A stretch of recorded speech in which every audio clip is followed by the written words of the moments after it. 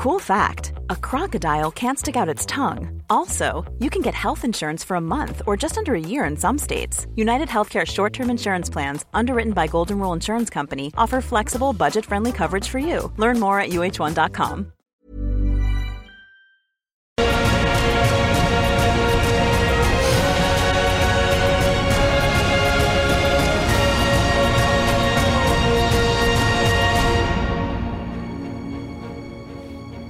Hello and welcome back to the VMTB Rugby Pod. As ever, Matt Williams and Alan Quinlan join me. Exciting times ahead. Matt, straight to you, a couple of days. Must be like a kid at Christmas, ready for this on Friday night. Yeah, it's amazing, Stu. It's sort of taken so long yet it's come so fast. You know, it's a bit like at Christmas every year. It's in just a few hours, really, you're going to see one of the most important games of the World Cup open the tournament. New Zealand versus France up in Paris. The country has been absolutely electrified. The French, I'm talking about France, by the tournament. It is front page on every headline. President Macron has been visiting the French team. The teams have been greeted with mass numbers around the cities where they're basing themselves. It's certainly got a festival, and that's what the pool stages are, a festival of rugby where the minnows of the game get to swim with the sharks for a few weeks. But it's also, I think it's also showing the how close the gap has narrowed between maybe the 10th team in the tournament and the top team in the tournament. You know, in Argentina and these teams being successful against the Tier 1, traditionally the Tier 1 teams like England and Australia and France, there's a lot of positivity and a lot of unknown. And I think that's what's making it even more exciting. There is plenty of unknown, Alan. And if we come to you, as we said, one of the biggest games of the tournament right off. But France, the selection of 10, Ntamak out, Jalibert, Hastoy. Which way do you see it? I think the injuries will obviously be a bit of a dent for France. The last time they played in last November, France were very dominant and looked incredibly powerful against New Zealand. So it'll be interesting to see how New Zealand react after what happened to them a few weeks ago in Twickenham against South Africa. It's an intriguing game. I keep saying this to everybody I meet. You just cannot write off an All Black team. I think at any stage, I think they just have that in their DNA. They know how to kind of get going for big games, and I think they'll have. Obviously, it's not ideal. I think they were missing Shannon Fritzell and Brodie Retallick for that game in Twickenham. They made a lot of mistakes. Their discipline was really poor. So I think there's some fixes there for them. There's some concerns, of course, but Irish people keep asking, would you prefer France or New Zealand in a quarter-final? If you get there, I keep saying if you get there, because the Scots could be rubbing their hands together with all this talk of South Africa and Ireland coming out of that group. Scotland are going to have a big say in that. But, I just dare and think that you'd say, well, we choose a New Zealand side, given their history, their culture, their X-factor players that they have. They've players in that side who can do special things if they're under pressure. They can unleash a defence, they can do magical stuff. So their form hasn't been, I think they showed glimpses in the summer in the Rugby Championship of what they can do and what they're capable of, and probably a little bit of a reminder for themselves that they're still a very, very good side. But you probably think France, all that momentum. And it's really interesting, Matt is living over there, but how will France deal with the pressure? Because everybody in France, I think, is really believing that this is all set up for them. They're a very powerful side. They've some wonderful world-class players, some of the best players in their positions in the world. And so it'll be incredibly exciting. Everybody's looking forward to that opening. It should be a real cracker. Yeah, it certainly should. If we bring it back to home in Ireland, they've arrived in Turin. What a welcome they got, 12,000 people. Let's hear now from Andy Farrell and Johnny Sexton. Yeah, it's incredible. Since we've arrived, the people in Turin have been unbelievable. How they've set up the hotel, how they've looked after us. So we're very happy to be here and do a bit of a session in front of them. The people of Tours, and our management have put an incredible amount of work into getting the training facilities to be really, really top class, which is what they are, which is the most important. The hotel obviously being good, with good food, etc. So everything's been done for us, and no excuses now. Yeah. Oh, it's fantastic. So obviously like Johnny said, there's a lot of work that goes into it. So in 2 years in the planning, it starts off on a recce, and you've got to make a choice. And by far and away, we felt as a management that the people of the city of Tours wanted us to be here. And when somebody wants you and they prove that with their actions, then the relationships build. So we're delighted how we've been treated so far. From the people of Tours and the hotel, etc. So yeah, it's a nice start getting into the country. Also, this is what World Cups are all about: making sure that you understand what it's all about on the ground and feel the atmosphere of the people. Alan, there you go. You've had the outcome of having maybe a bad experience at a certain location in a World Cup, so how important Ireland get it right, and they seem to have 12,000 there in Tour, electric, and such a good welcome for them. Yeah, it was special for them, and I think when I saw that during the week, I thought, God, what would it have been like for if this World Cup was in Ireland, for the All Blacks to be based in Galway and kind of part of a local community, and the reaction Irish people would have had, or somebody down in West Cork, or somebody in Monaghan. Teams all over the country. It would have been special. It brought back the memories of the what could have been for us. But he's exactly right. When you go into, I think the first thing you want to do as any team is you want to respect the culture and the local people, and they're obviously incredibly excited. Even in the schools and the local businesses, that they have an international team. They have the world number 1 ranked team in the world. Secretly, all those French people want Ireland to do well up to a certain point, but certainly not to beat France, and for France to win the World Cup. But it's special, and people in France love their rugby. It's a religion there. It's part of their lives, and it's part of their everyday lives. And it's very exciting for them.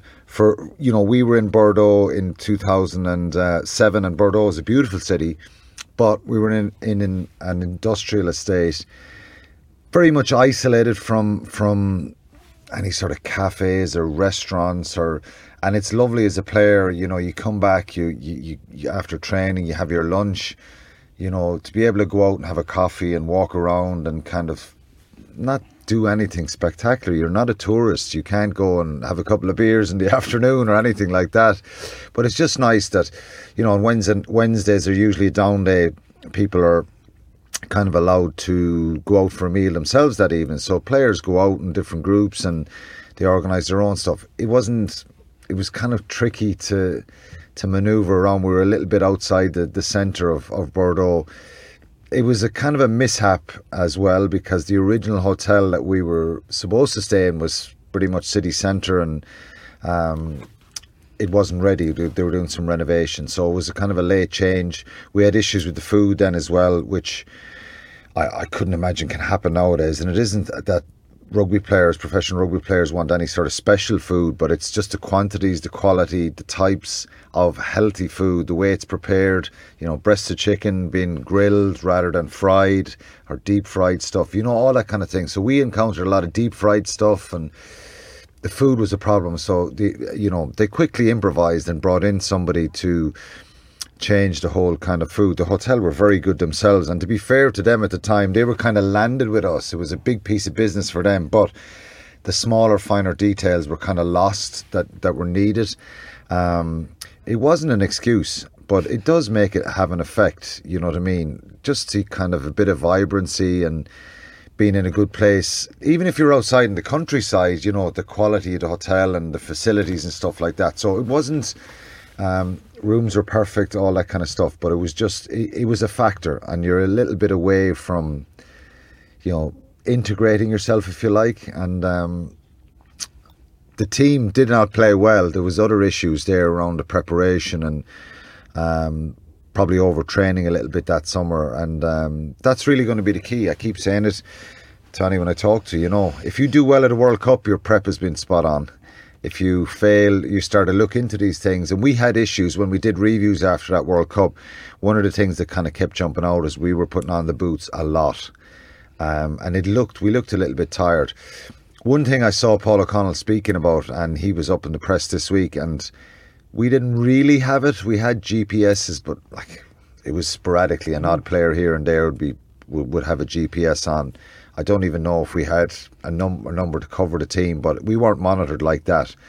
The weight, the hydration, urine samples, all that kind of stuff were taken to see your hydration. But the way they can monitor the workload now with the GPS stuff is superb. So you can track that stuff, and you can avoid overtraining. And because players, like, the thing with that 2007 World Cup is, nobody really went to the coaches and said, "Oh God, we don't want to train today." We thought training more and more and more was better and better and better, if you like. But when you look back at it, I think if you're putting on your rugby boots 5 days in the week of a match, it's a lot. We ended up going out on Wednesdays, which was the off day, and this is a coach match. Matt, sometimes you have to pull the players back a little bit. We were still stuck in, we've got to train more. The more we train, the better we're going to be. So on Wednesday was supposed to be a day off. So that's your rest, recovery, massage, ice baths, go for a little ramble, go for your coffee, go for lunch, change the picture a little bit in your mindset. We would end up doing line-outs. And rather than doing them at the hotel, because we didn't have a grass area, it was all concrete everywhere outside, we'd end up getting the bus back to the training ground, which was about 25 minutes, 30 minutes, depending on traffic. So you're 45 minutes kind of getting to the ground, getting off the bus, starting. Then we were supposed to do a half an hour line-outs, non-really contact, a little bit of competitiveness, and with the non-playing group. Those line-out sessions turned into an hour and a half, full-on physical mauling, got quite heated. So we probably had 3 hours out of the day off dedicated to that piece for a couple of weeks, So it was little things like that we probably, as players in the group, probably didn't realise at the time. That whole summer we went around Ireland, did rugby camps, and we were stationed in Belfast and Galway, Limerick, Dublin. And there was a lot of contact, there was a lot of heavy training, and nobody complained at the time, because we all wanted to make a World Cup squad, and we knew that there was a group that was left home from Argentina that was the starting team. So anyone else, we're trying to make an impression. So I'm sure they've left no stone really unturned, and it's nice for them to be in a place where they'll get lots of support for a couple of weeks anyway. Matt, Alan Quinlan, Industrial Street, you heard it here. If we bring it back to Saturday against Romania and Bordeaux, a few injuries: Dan Sheehan, Jack Conan, David Kilcoyne. What team would you like Andy Farrell to play, and which way do you see it, Matt? Do you go full strength, or do you mix and match? Great dilemma to have for Andy Farrell, isn't it? So many talented players. Who do you leave out? How do you structure it? And I think this is sort of related to what Quinny said, because the principle that Alan's getting at, which is like a mantra in coaching, you can't overtrain, you can only under-recover. So if you're not doing all the recovery work, you can't perform on the Saturdays. And we've got to say, this Irish team, one of the things that's really set them apart from other nations is how fast they start. They start really well. So starting a tournament really well is exactly the same, because it's a guy called Rick Charlesworth, who was a genius Australian Olympian in hockey, and he became a hockey coach. He was an underachiever. He was a doctor. He was international cricketer, opened the batting for Australia, and was a federal member of Parliament. One of these guys that just wastes his life. He was. I always remember him talking about how in a tournament, which hockey plays a lot, Olympic Games and World Championships, you've got to get energy along the way. And I think if we looked at Alan's World Cup in 2007, they were not getting energy from those games, against Namibia and Georgia, that they should have walloped and got energy out of. So there is a selection dilemma that they have to weigh up, knowing that they've got South Africa and Scotland that later in their pool games. And they also know that Tonga are going to be no easy beats. Then there's the added dilemma that Johnny Sexton hasn't played since the Grand Slam winning game at the Aviva in March. So Sexton will play. That's what everyone would assume. And then I would think they look across and doing exactly what Alan said, looked at the GPS readings and saying, well, by the end of the Tongan game, we want this group of players to have this amount of time, playing time.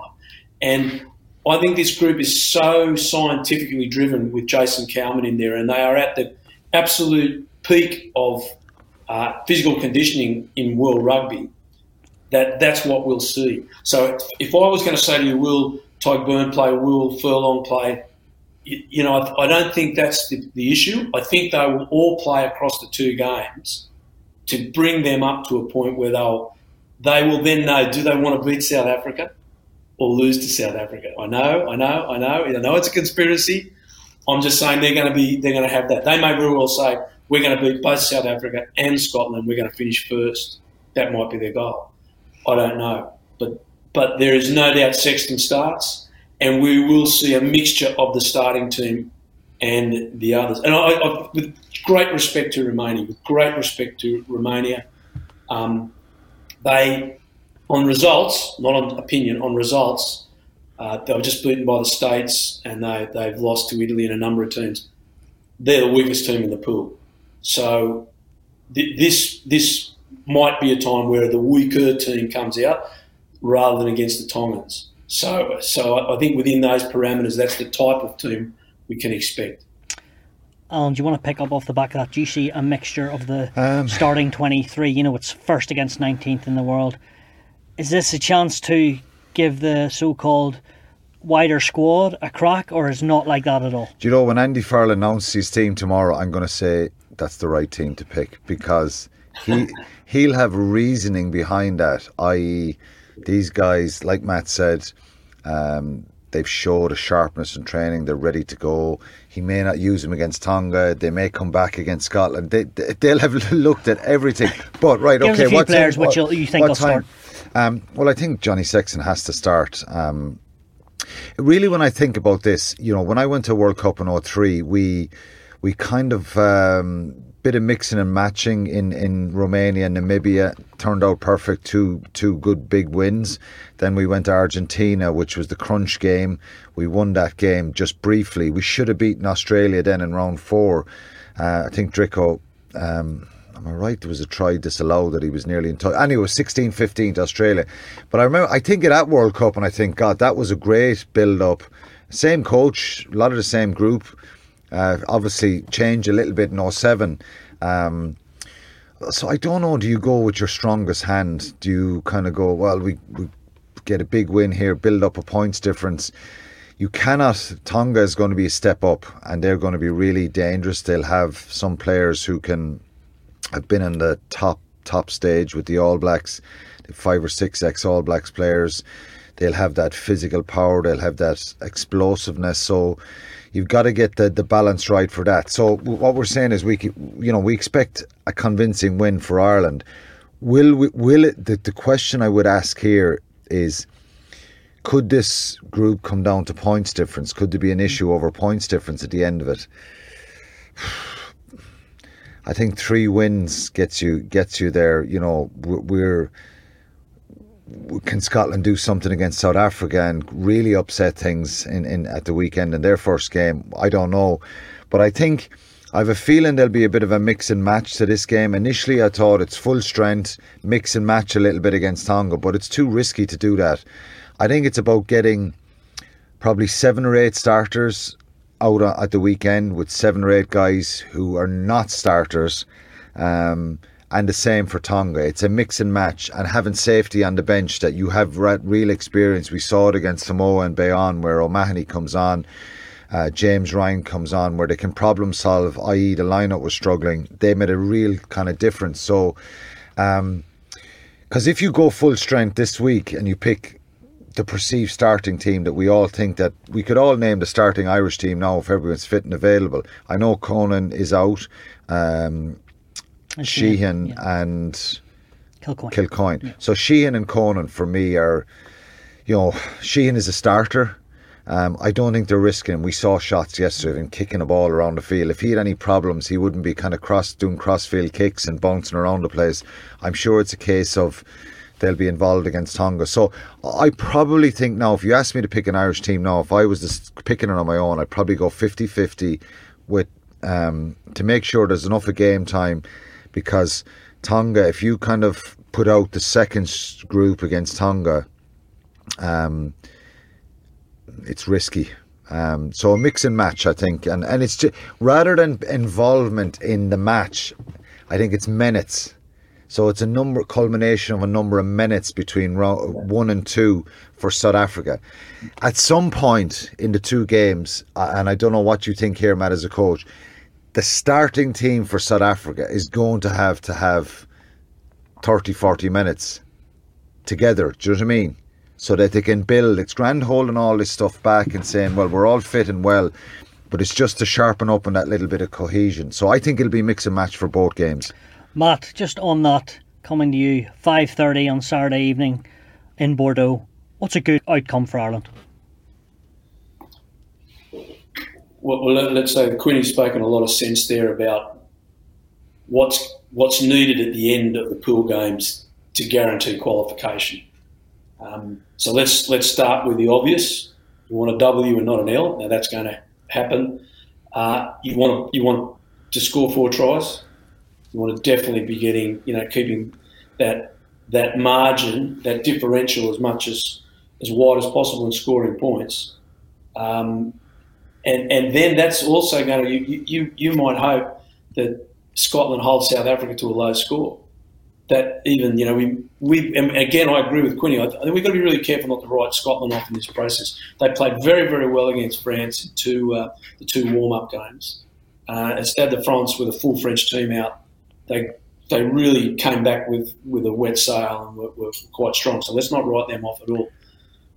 But you want a good win with good points scored, and exactly what Alan said, you want minutes, good quality minutes under the belt of the players that you will need in the big games. So this is, and I think the other thing that backs up what Alan has said, when Ireland have made complete team changes in November internationals, the team hasn't performed, it hasn't played well, and they've brought lesser opponents into the game.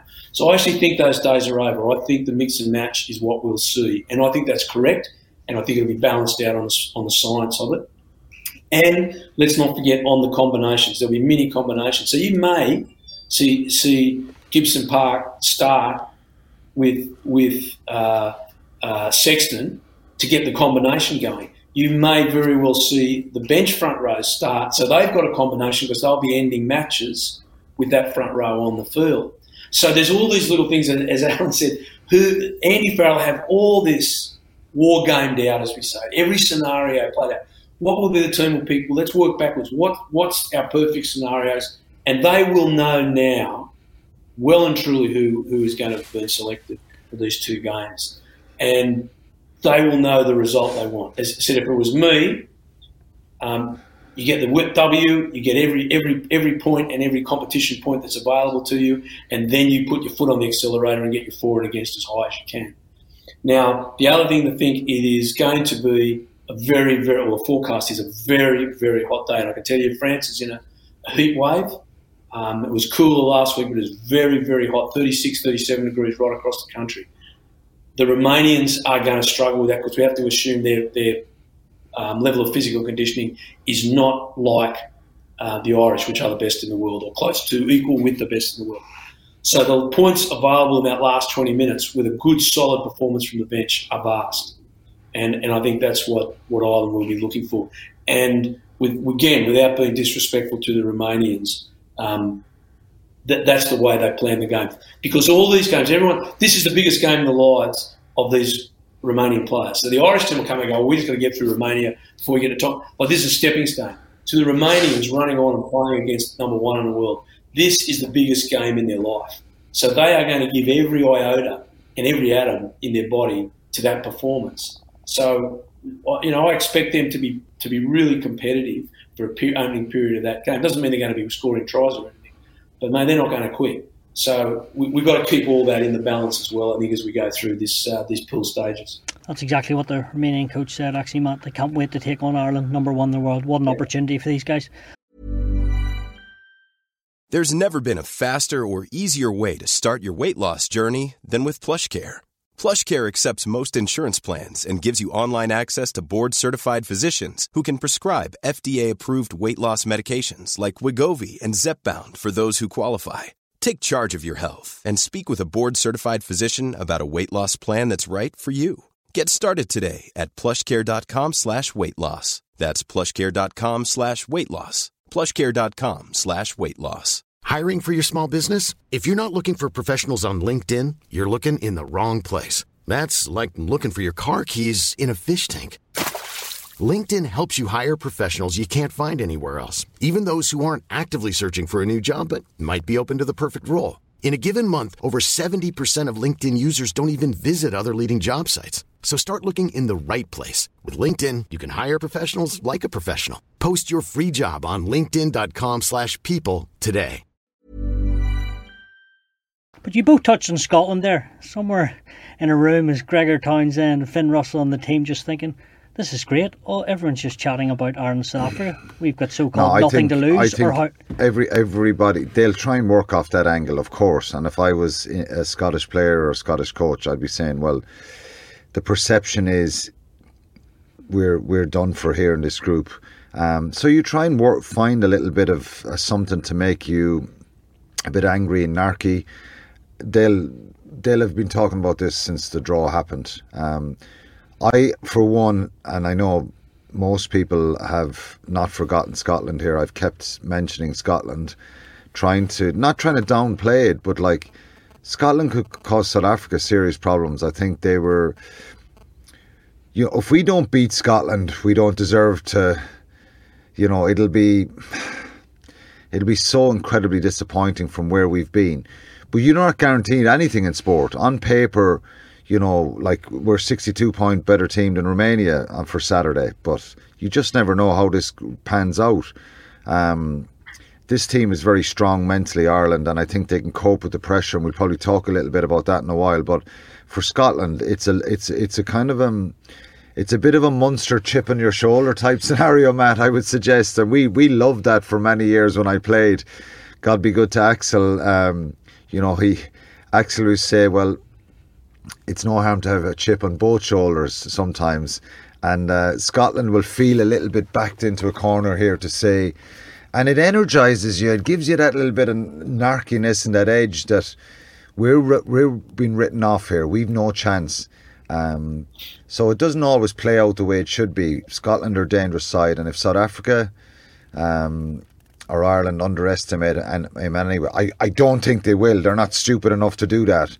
But he'll try and play off that, Gregor Townsend. Some really good players, and we keep saying the same thing every time we talk about Scotland. If Finn Russell gets enough of quality ball, and if he's on song, he can come up with that magical play that can do it for him, So, Ireland are in a strong place, but Scotland they're sitting just in behind nicely, and I think they'll be loving that people are suggesting that they're not going to get out of the pool.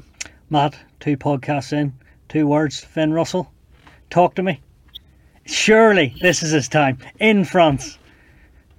Well, it's if they do take a leaf out of Quinny and Axel's book, when you played against those boys, they had several chips on every shoulder in the team.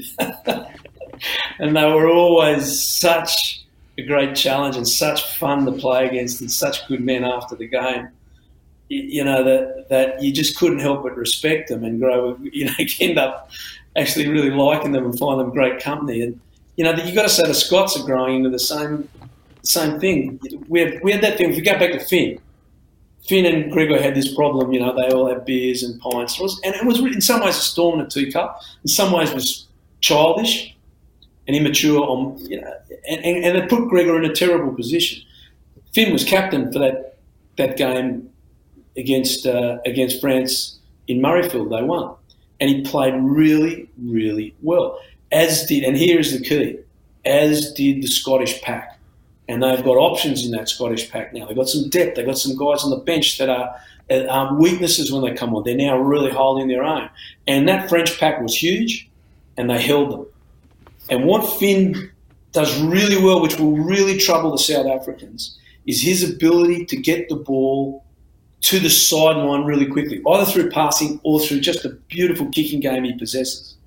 Those crossfield kicks that land on the sideline to Van der Merwe or any of the other wingers, depending who they pick on the other wing, Van der Merwe will be on one wing, is superb. And that will trouble the South Africans because the South Africans condense their defensive line, leave a lot of space, but they come up really hard.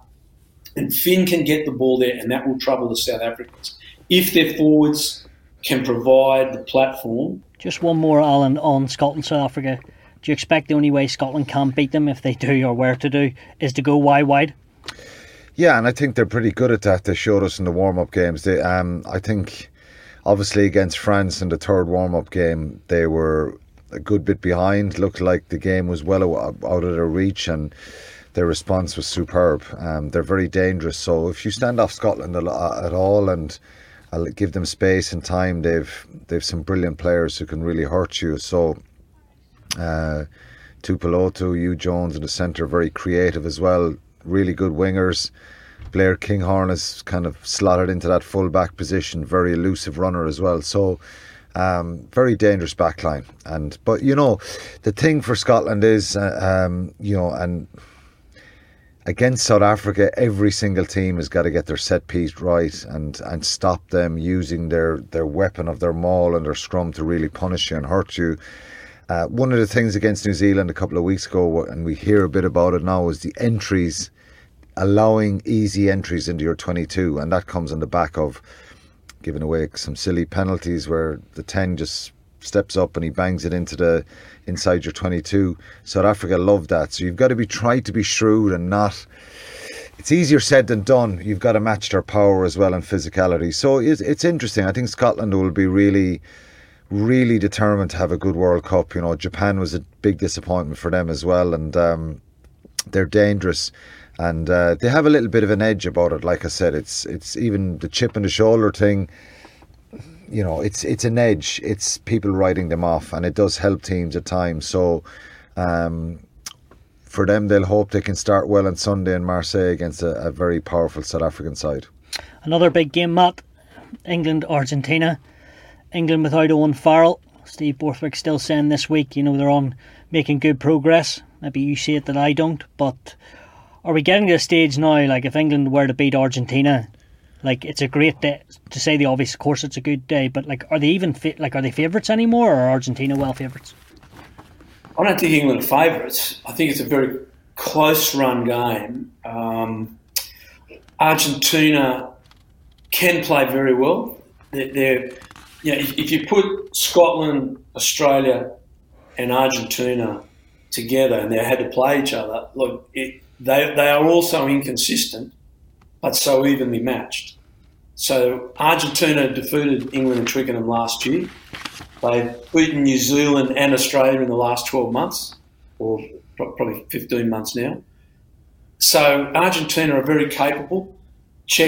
Michael Cheika is their coach with Felipe Conoponi, has really got them in a good place. They've got their defence sorted out, but still at times they fall apart. So, against South Africa in Argentina, they played very poorly. Their defence was poor. They then go to Ellis Park. I thought they'd get a hiding, and they just lost. So, and of course they beat the Wallabies. So what does all that mean?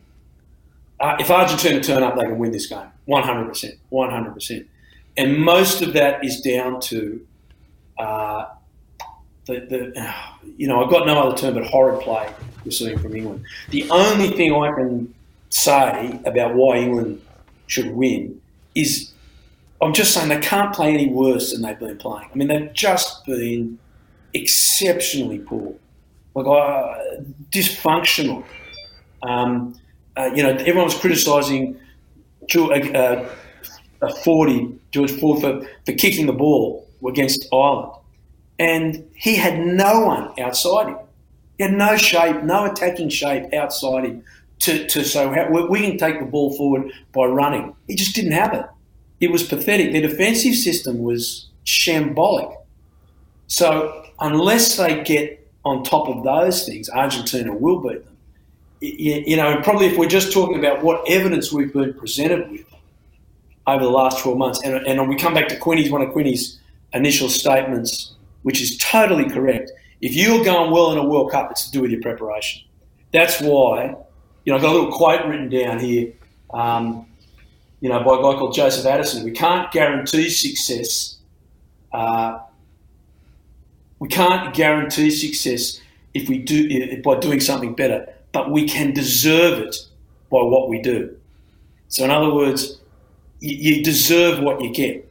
And England are deserving what they get. And that's why we're saying Ireland have got a shot at this World Cup. Because of what they've done the last 15 months, their preparation, what they've done their last 15 months is allowing us to say they got a good shot at this.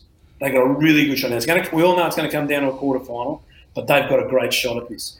We look at England against Argentina or even to win at a semi-final stage, and you're saying, well, it's highly doubtful because your last 12 months has been shocking. And they've only got themselves to blame for that.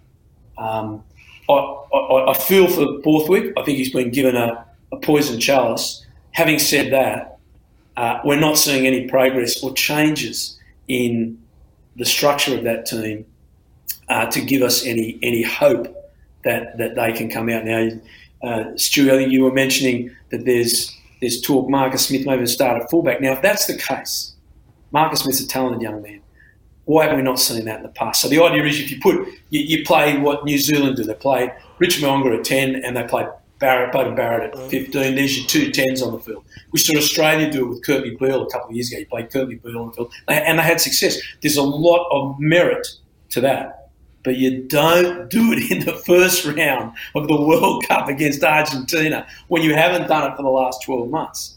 So, yeah, look, and part of me too wants to see Czech do well. I really mean that. The Argentinians have been poorly treated for decades by World Rugby. They're in the championship now, but it's tough for them. And they're in a position where they as we said, they are deserving to win.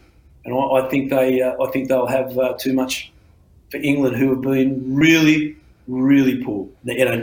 How Mario Itoje, who was one of the greatest second rowers I've seen in my life a few years ago, is playing to the low level he is at now, I think personifies where the English camp is. Alan, your thoughts on the Marcus Smith situation? I think it actually might be, if he comes off the bench, it would be at fullback, is the correct thing they were saying this week. And they asked him, I think it was a couple of days ago or weeks ago, have you ever played fullback? And he goes, no, but I'd love to. Jesus. But, I'm obviously taking that and hopefully that is correct. But more so coming into a World Cup, whether it's off the bench or a start going in at 15, it'd be very tricky when, in my opinion, he's a very good 10. He is, yeah. He's very talented, and if they're considering doing something like that, you can do it if needs be that somebody gets injured and you've got to slot somebody in there. You just got to make do if there's a couple of backs injured or something like that. But I suppose Daly and Watson. Yeah, are struggling. They are. So look, he's an option there. They've their squad names, so I think he's a talented player, and he's probably capable of doing that. But England have been all over the shop really, and this kind of sums up where they're at. They're kind of I think their preparation has been really poor. The team, the players, the talent they have, they should be in a better position. So they're at a pretty low ebb, and Matt said it there, which makes perfect sense. I think, can we see them any poorer? Who knows?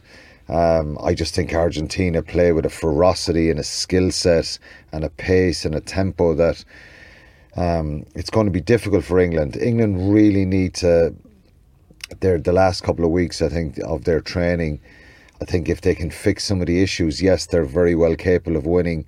But and can Marcus Smith as a footballer go in at full back? Yes, he can, but if you're Nicolas Sanchez, then what are you doing? Are you going to be peppering high balls on him and asking those sort of questions? We saw Jordan Larmour play at full back a few times, incredibly talented footballer, but some of the aerial stuff didn't suit him when he played. Robbie Henshaw went back there. So it's a very precarious position.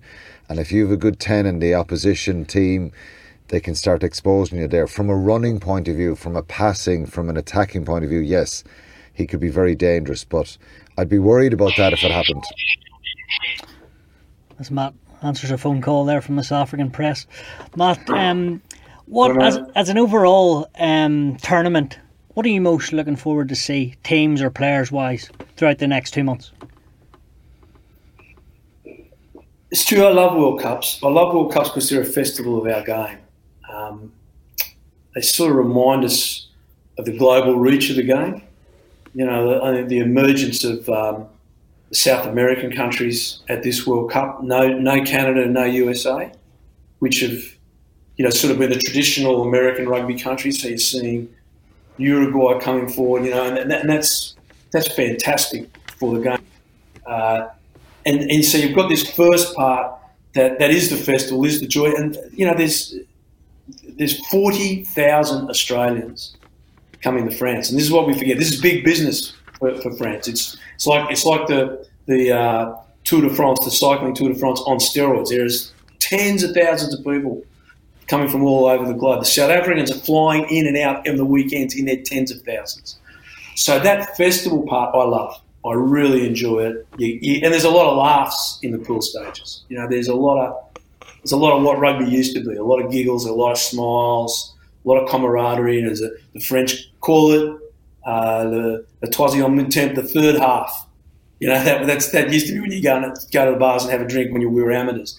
But all that happens. All the people coming out afterwards, having drinks, seeing each other, all that in the festival, and then amongst that is this incredible.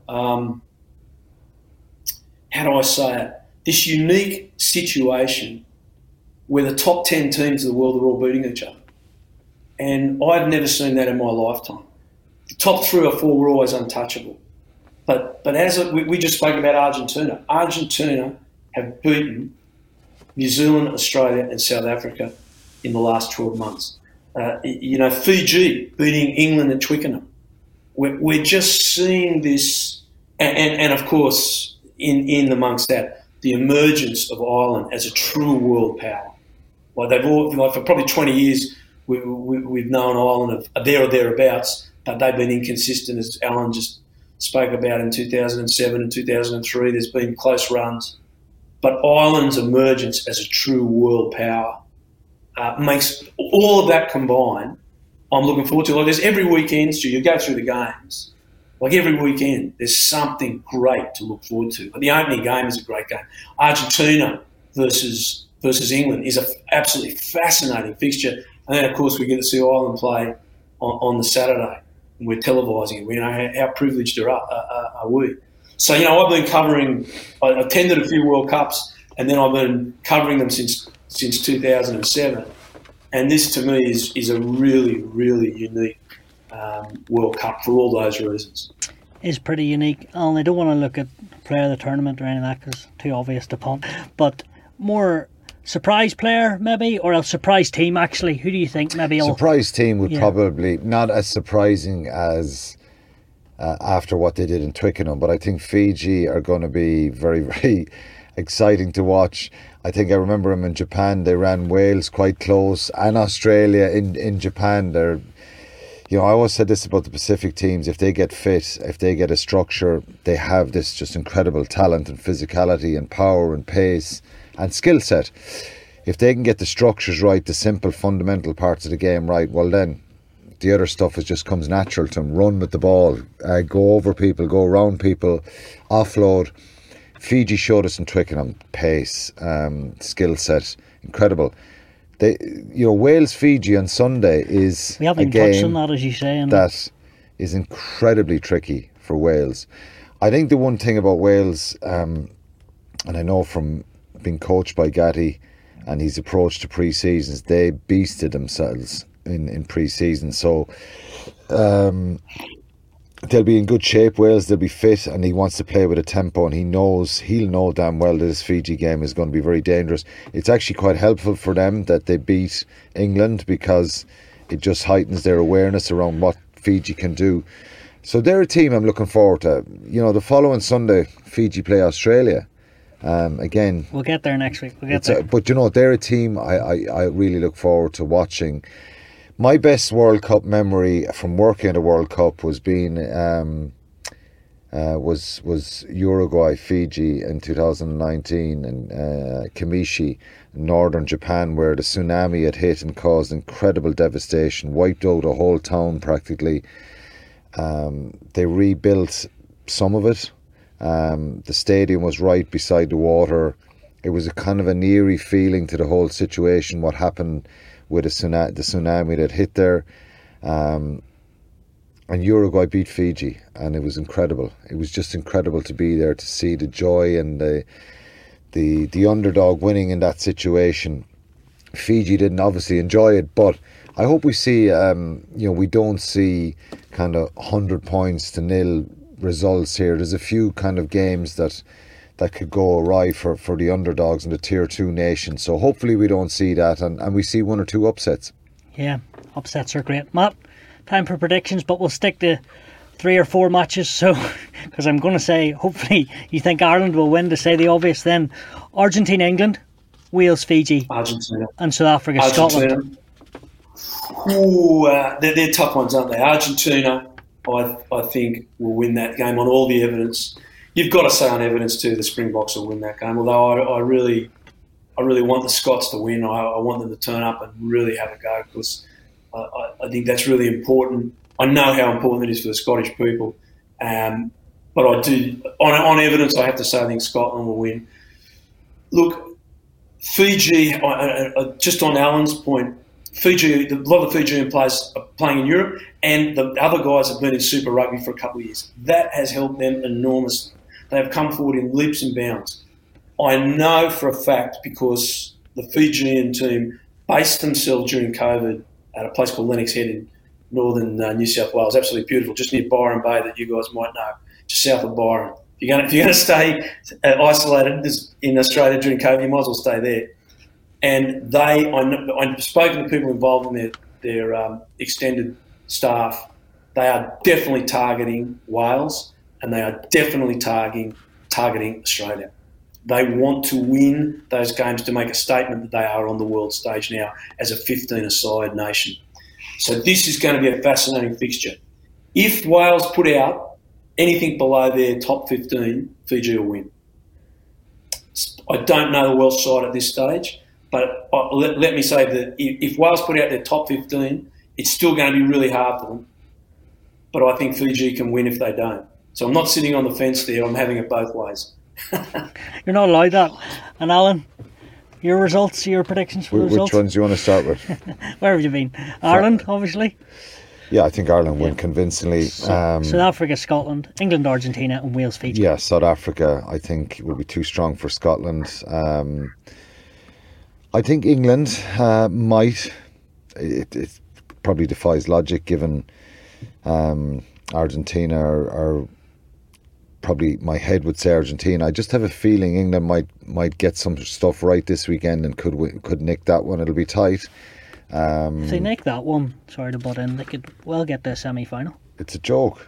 England play Argentina, they play Japan, they play Chile, and they play Samoa. We love that, Matt, as an Irish team, but yeah, that's the way it is. It is what it is. So look, and I think Wales, even though I'm really looking forward to seeing Fiji, I think Wales might get it right this weekend against Fiji and have a structure and a plan to try and starve them of possession and get their defence right and maybe beat Fiji. Well, what an opening weekend it's going to be. All starts in Virgin Media on Saturday, 11:30. Italy take on Namibia, and then, of course, it's Ireland against Romania. My thanks as ever to Matt and Alan. Cheers. Thanks, Stuart. Thanks, Stuart.